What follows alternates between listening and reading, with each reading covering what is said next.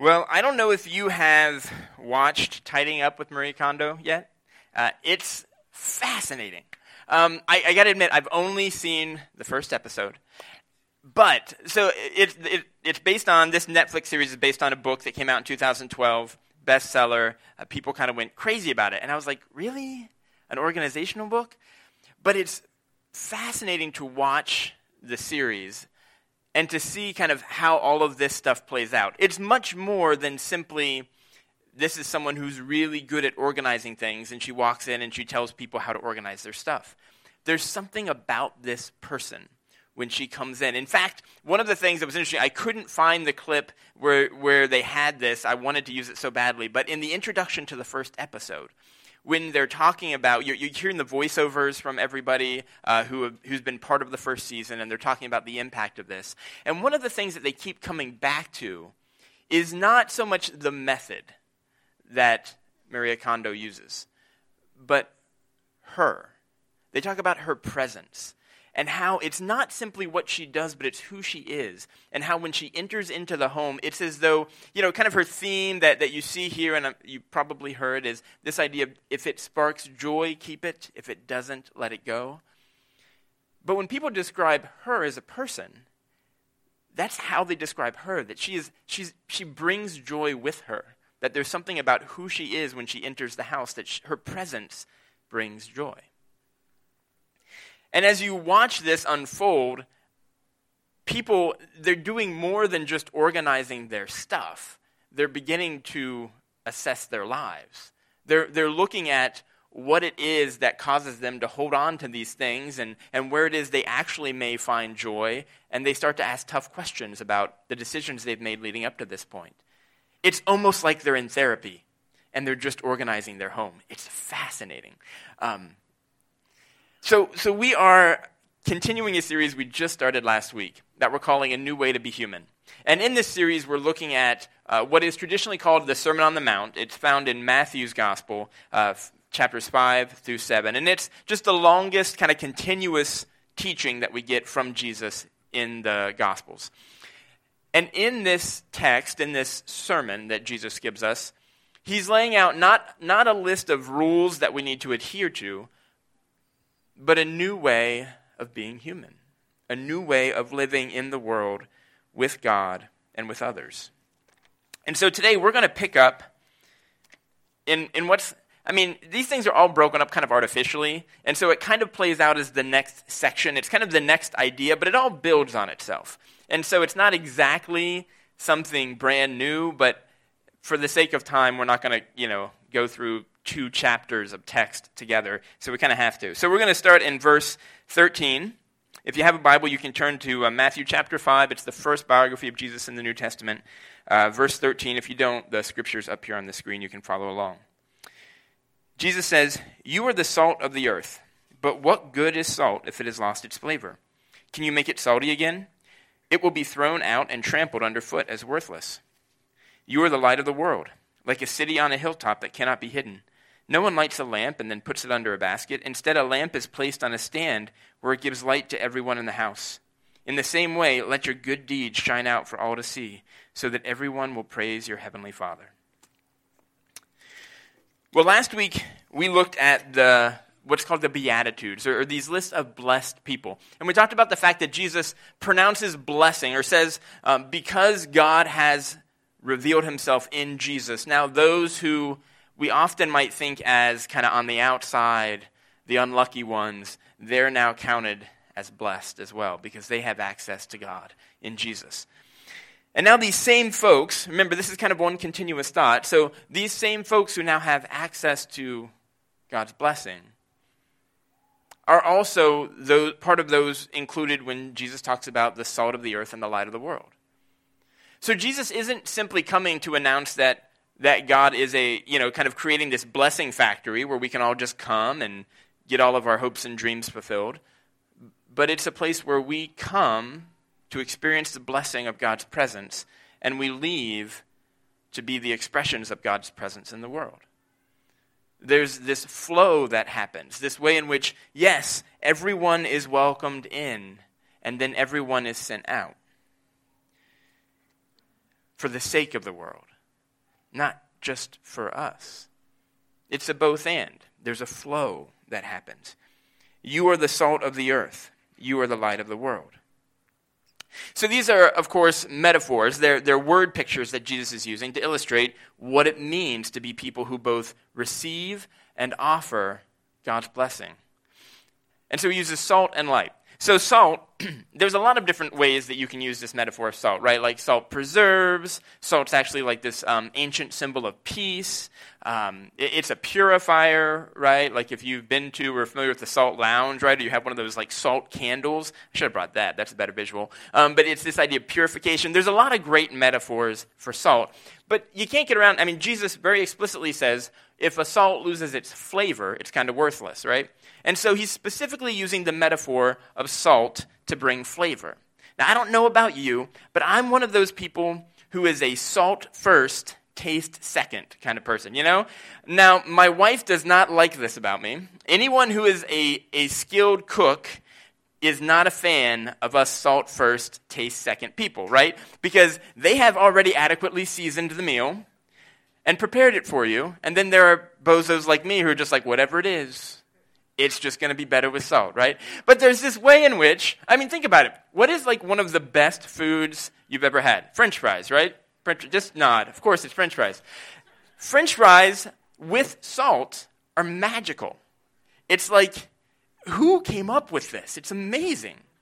Without salt, it's like shreds of cardboard that someone left on your plate to choke you, right? Intentionally so.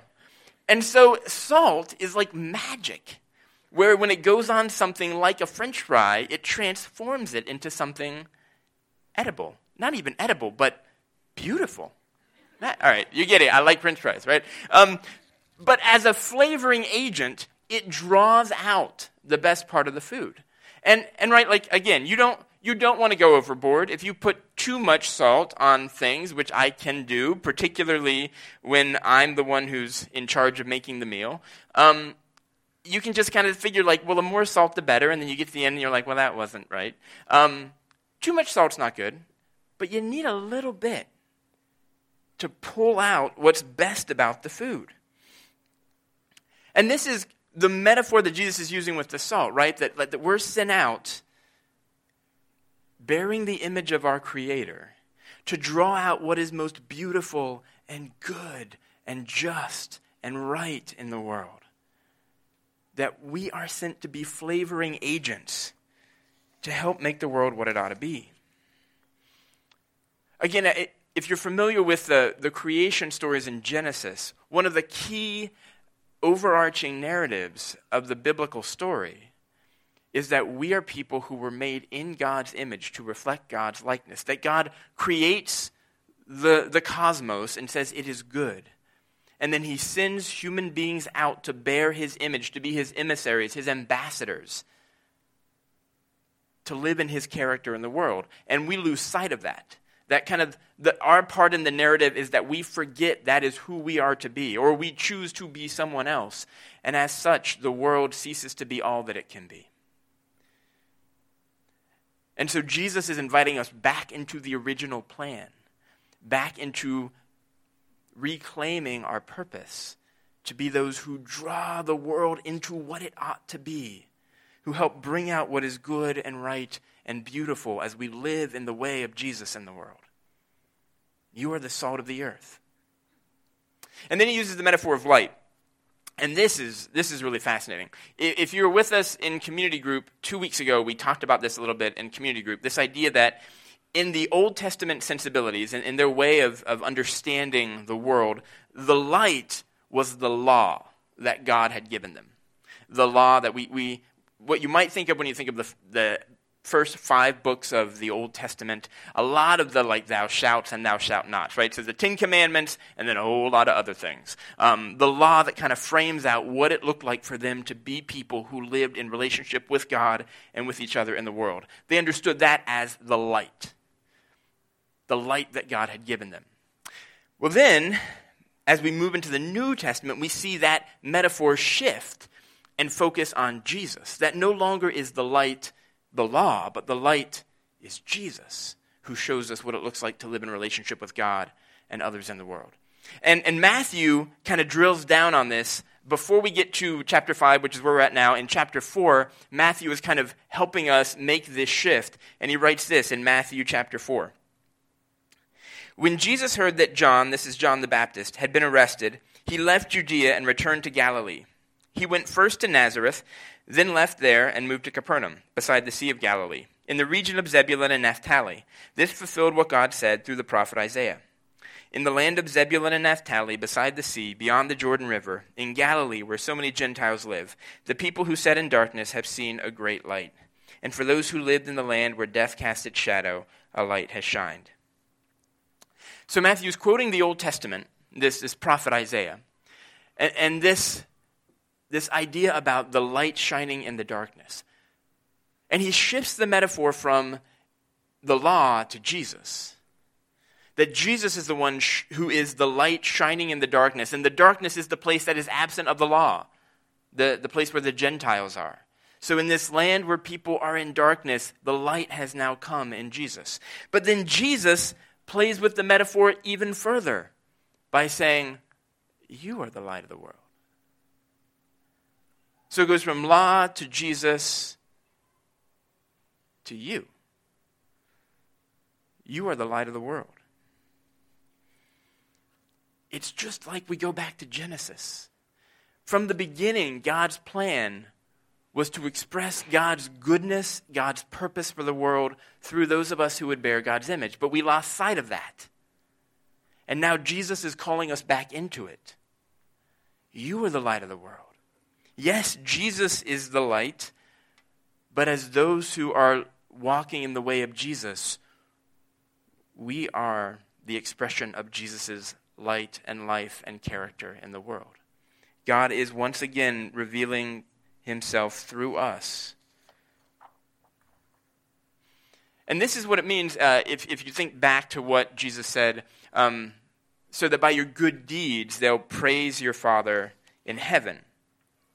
As we do this, as we live in the way of Jesus, and we begin to express who he is and what he's like, then people come to understand what God is like through us. I mean, if you think about it, most people who you talk to who have really bad, they have no desire to have any experience of some kind of religious community or faith. They've rejected faith. They've rejected the idea of God. By and large, the vast majority of those conversations will drill down to an experience they had with a person. And the way in which they experienced God negatively through a person or a group of people. And so, as we learn to live out correctly what it is that God is like, not perfectly, obviously, but as we learn to live out what it is that God is like in the way of Jesus, we begin to help people rightly see God's character. They begin to rightly understand who God is and what God is like. And that is what it means to praise God. To see, we often associate praise with maybe singing or saying certain types of words, but really praise is just saying what's true about God. And so when we learn to live out the way of Jesus in the world, we actually invite people to say what's true about God and what God's like, which ultimately brings God praise. And I understand that even as I say this, the temptation is to think that this is really about a specific kind of action that we're doing, right? They'll see your good deeds and they'll praise your Father in heaven. But it's really deeper than action. It's about our character. It's about who we're becoming. Because at the end of the day, what you do is simply a product of who you are. Scott McKnight, New Testament scholar, says it this way. He's writing specifically about this text. And he says, this text encourages us to reimagine our role in the world as God's agents of redemption. Our task is to represent God, to mediate God's goodness, God's grace, God's holiness, and God's justice to this world as those who represent God. Salt and light, then, are about not just what we do, but who we are.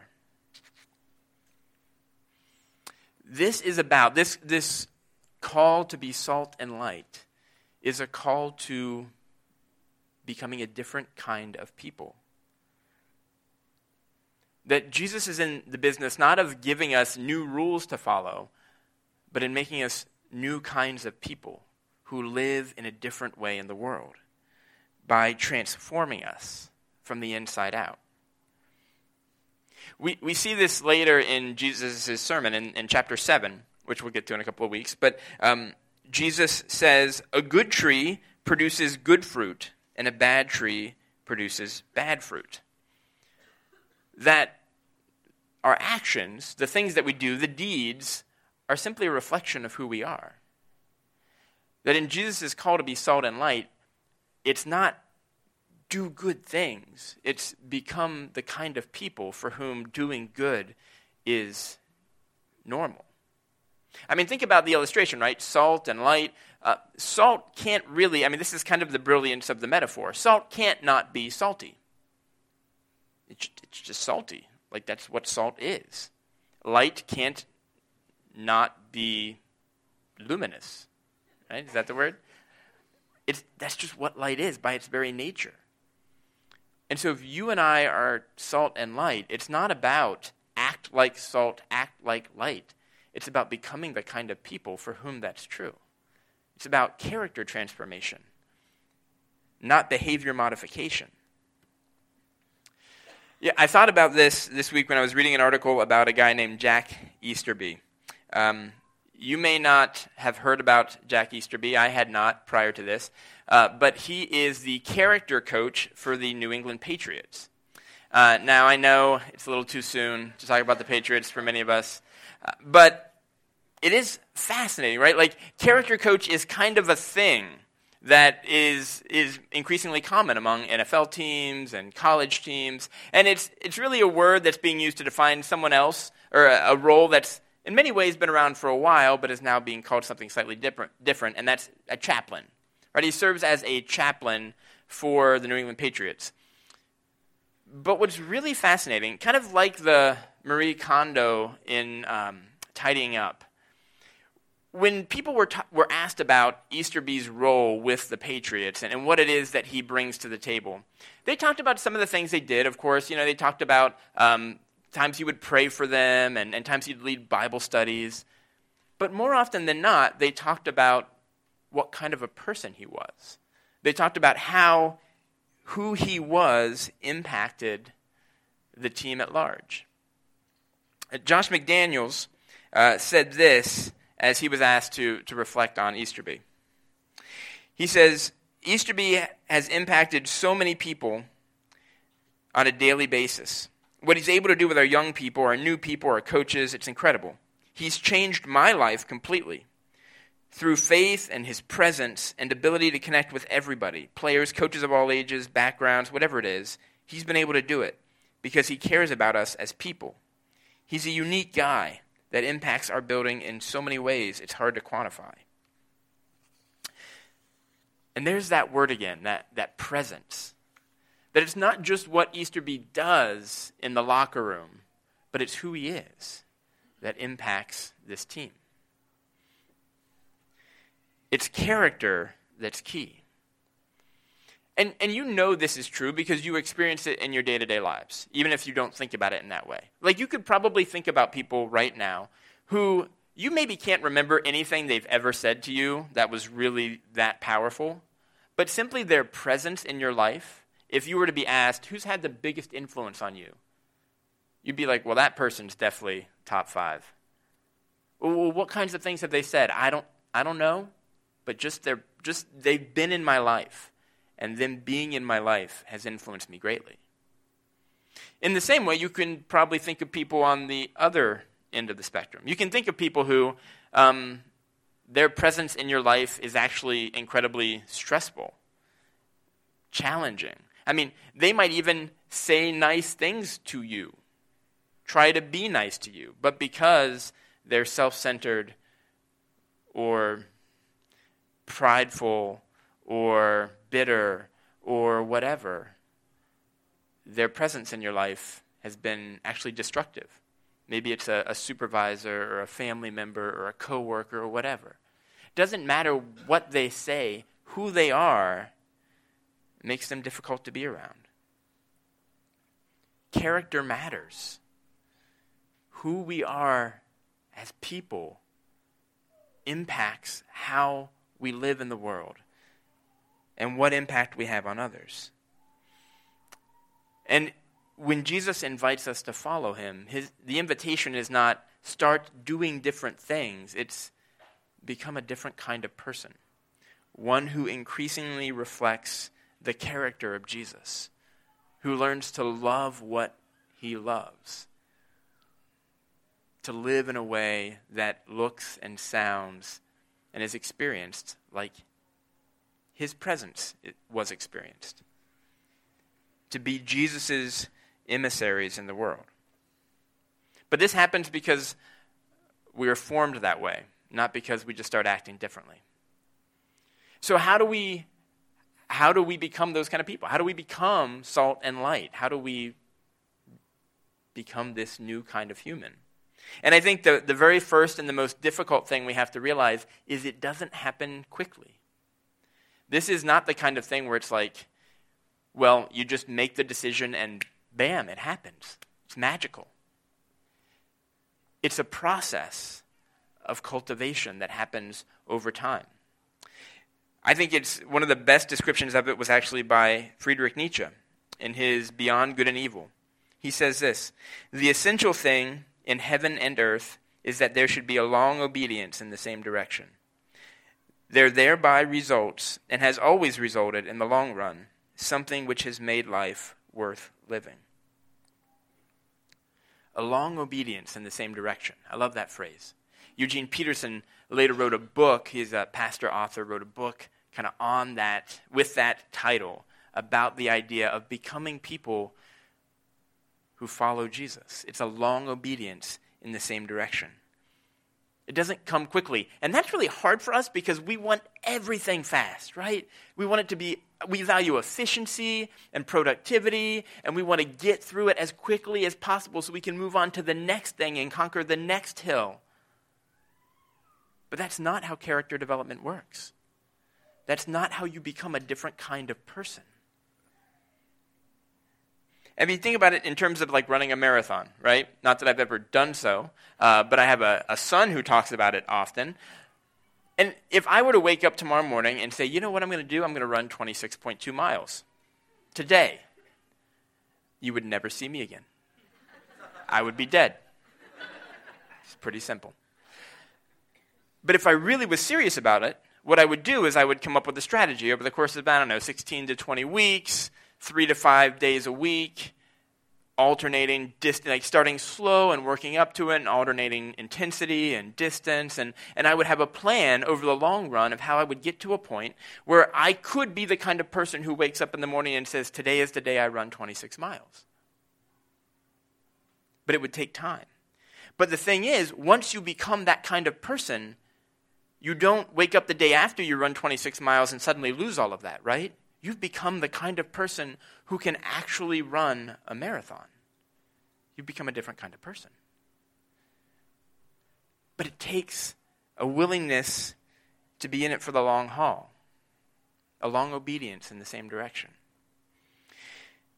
And there's a lot at stake here, because really the most important things in life come not from ultimately what we do, but from who we are.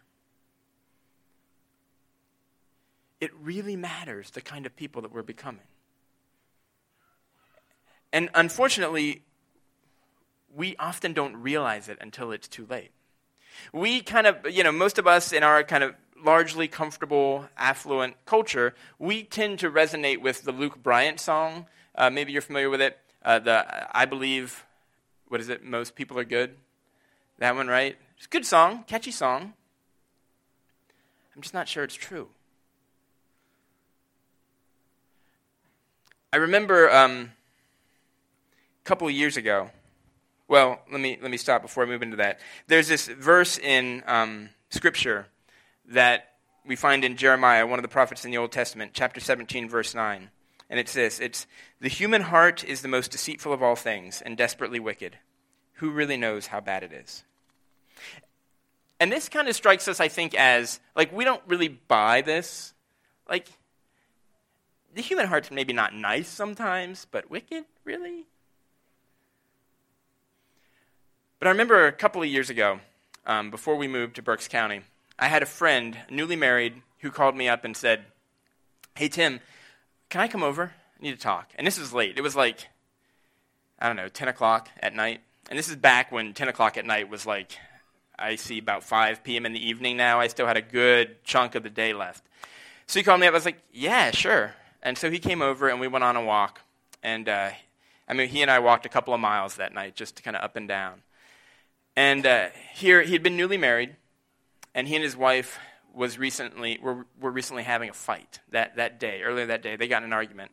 And he grew up in a home where he didn't have a lot of expressions of really positive conflict resolution.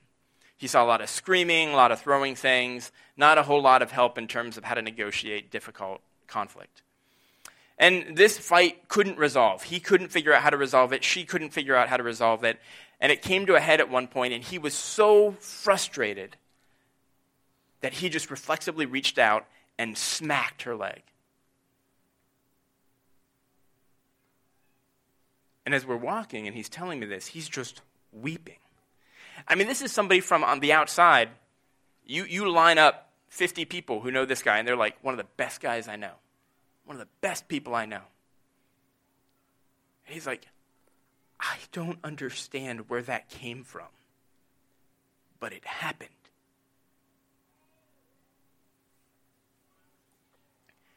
The problem with my friend is he'd figured out a lot of really great ways to be a nice person, but he had not given attention to the places in his heart where there was anger,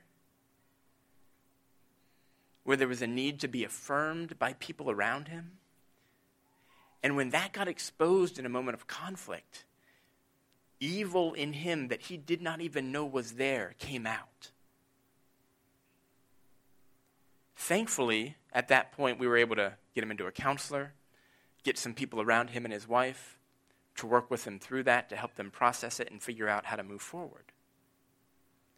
But it wasn't that my friend was a horrible person. From the outside, people would be like to their kids, "You want to be like him." But he hadn't done the work on his character to dig that kind of evil out. And we need to be honest about the fact that as much as it's, particularly now, it's really popular right now to look at people and be like, yeah, those people are horrible people. But the first step for us is to stop and go, where does that exist in me? Where does the potential for that kind of evil reside in my heart? And to be really honest about that and to dig that out so that we can be a different kind of person. There's a lot riding on this, and it's important for us to do the hard work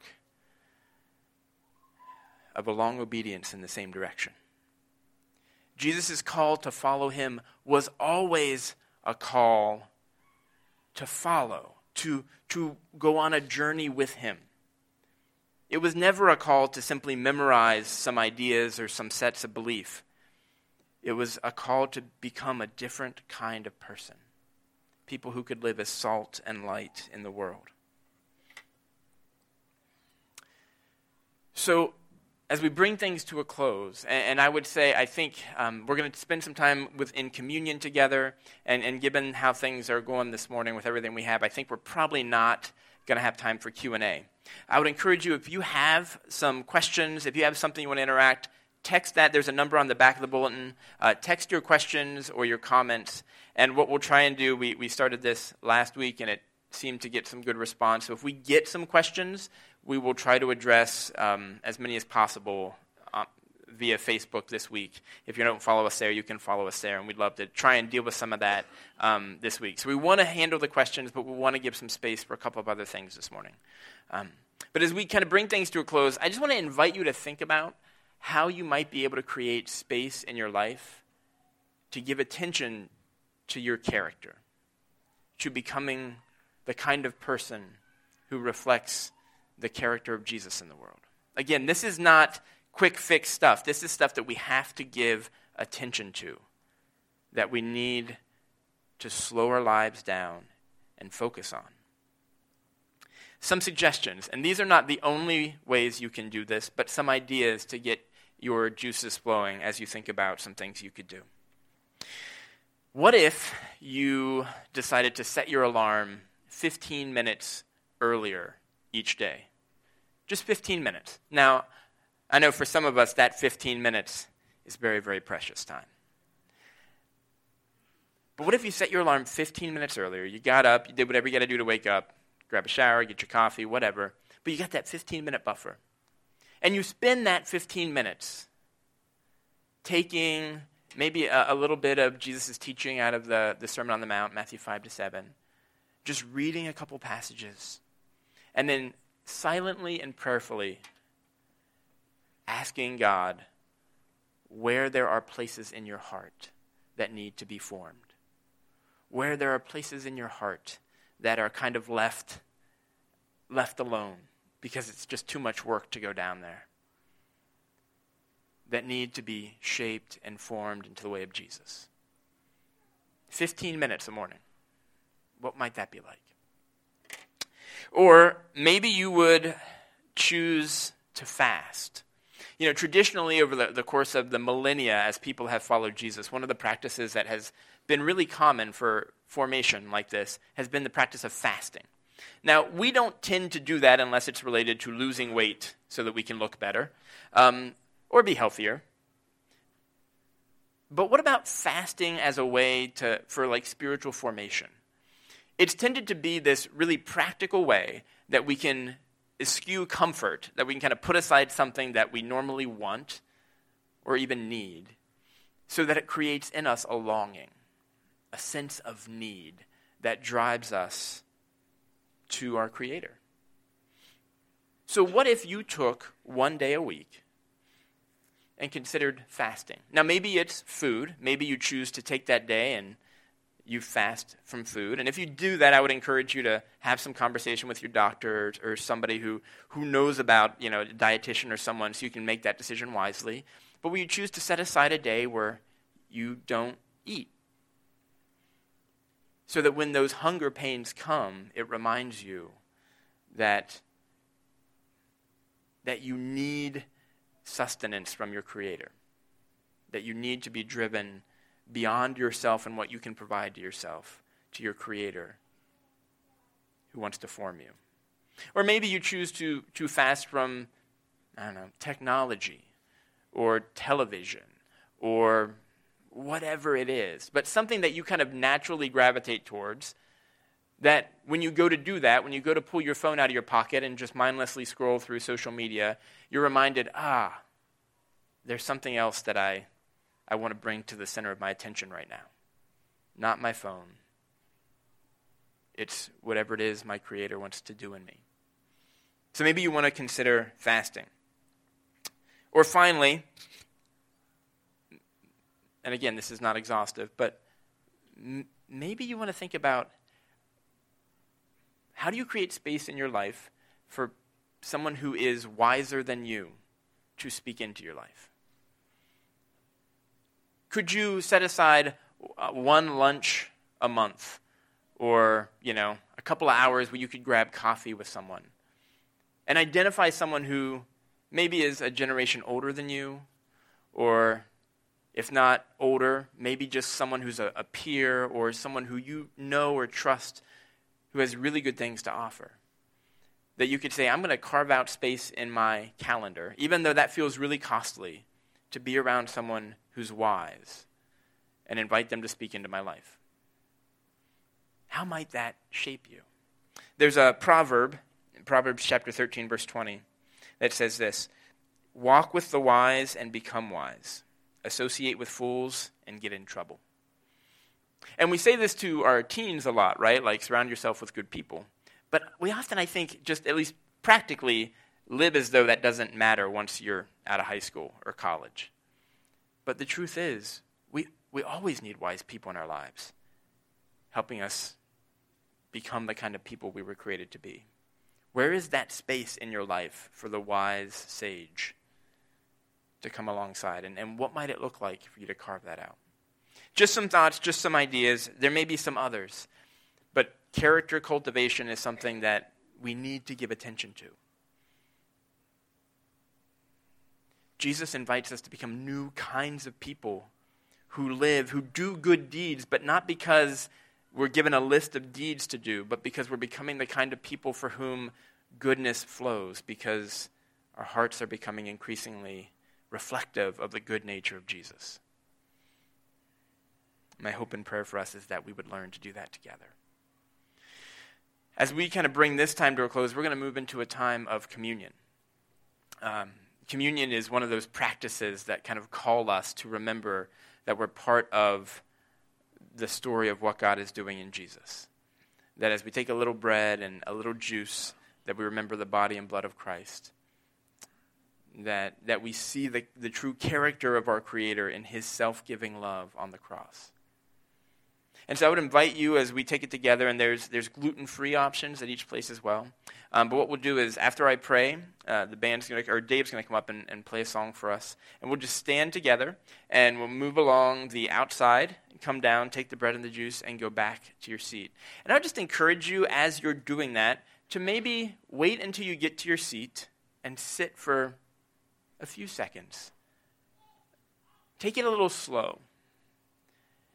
And allow God to speak to you about what might be a next step for you in terms of becoming someone who reflects the character of Jesus. What's something you could begin to do to begin this long obedience in the same direction?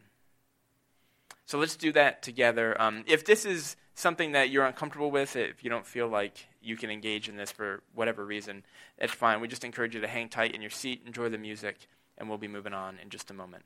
Let me pray for us, and then we'll take communion together.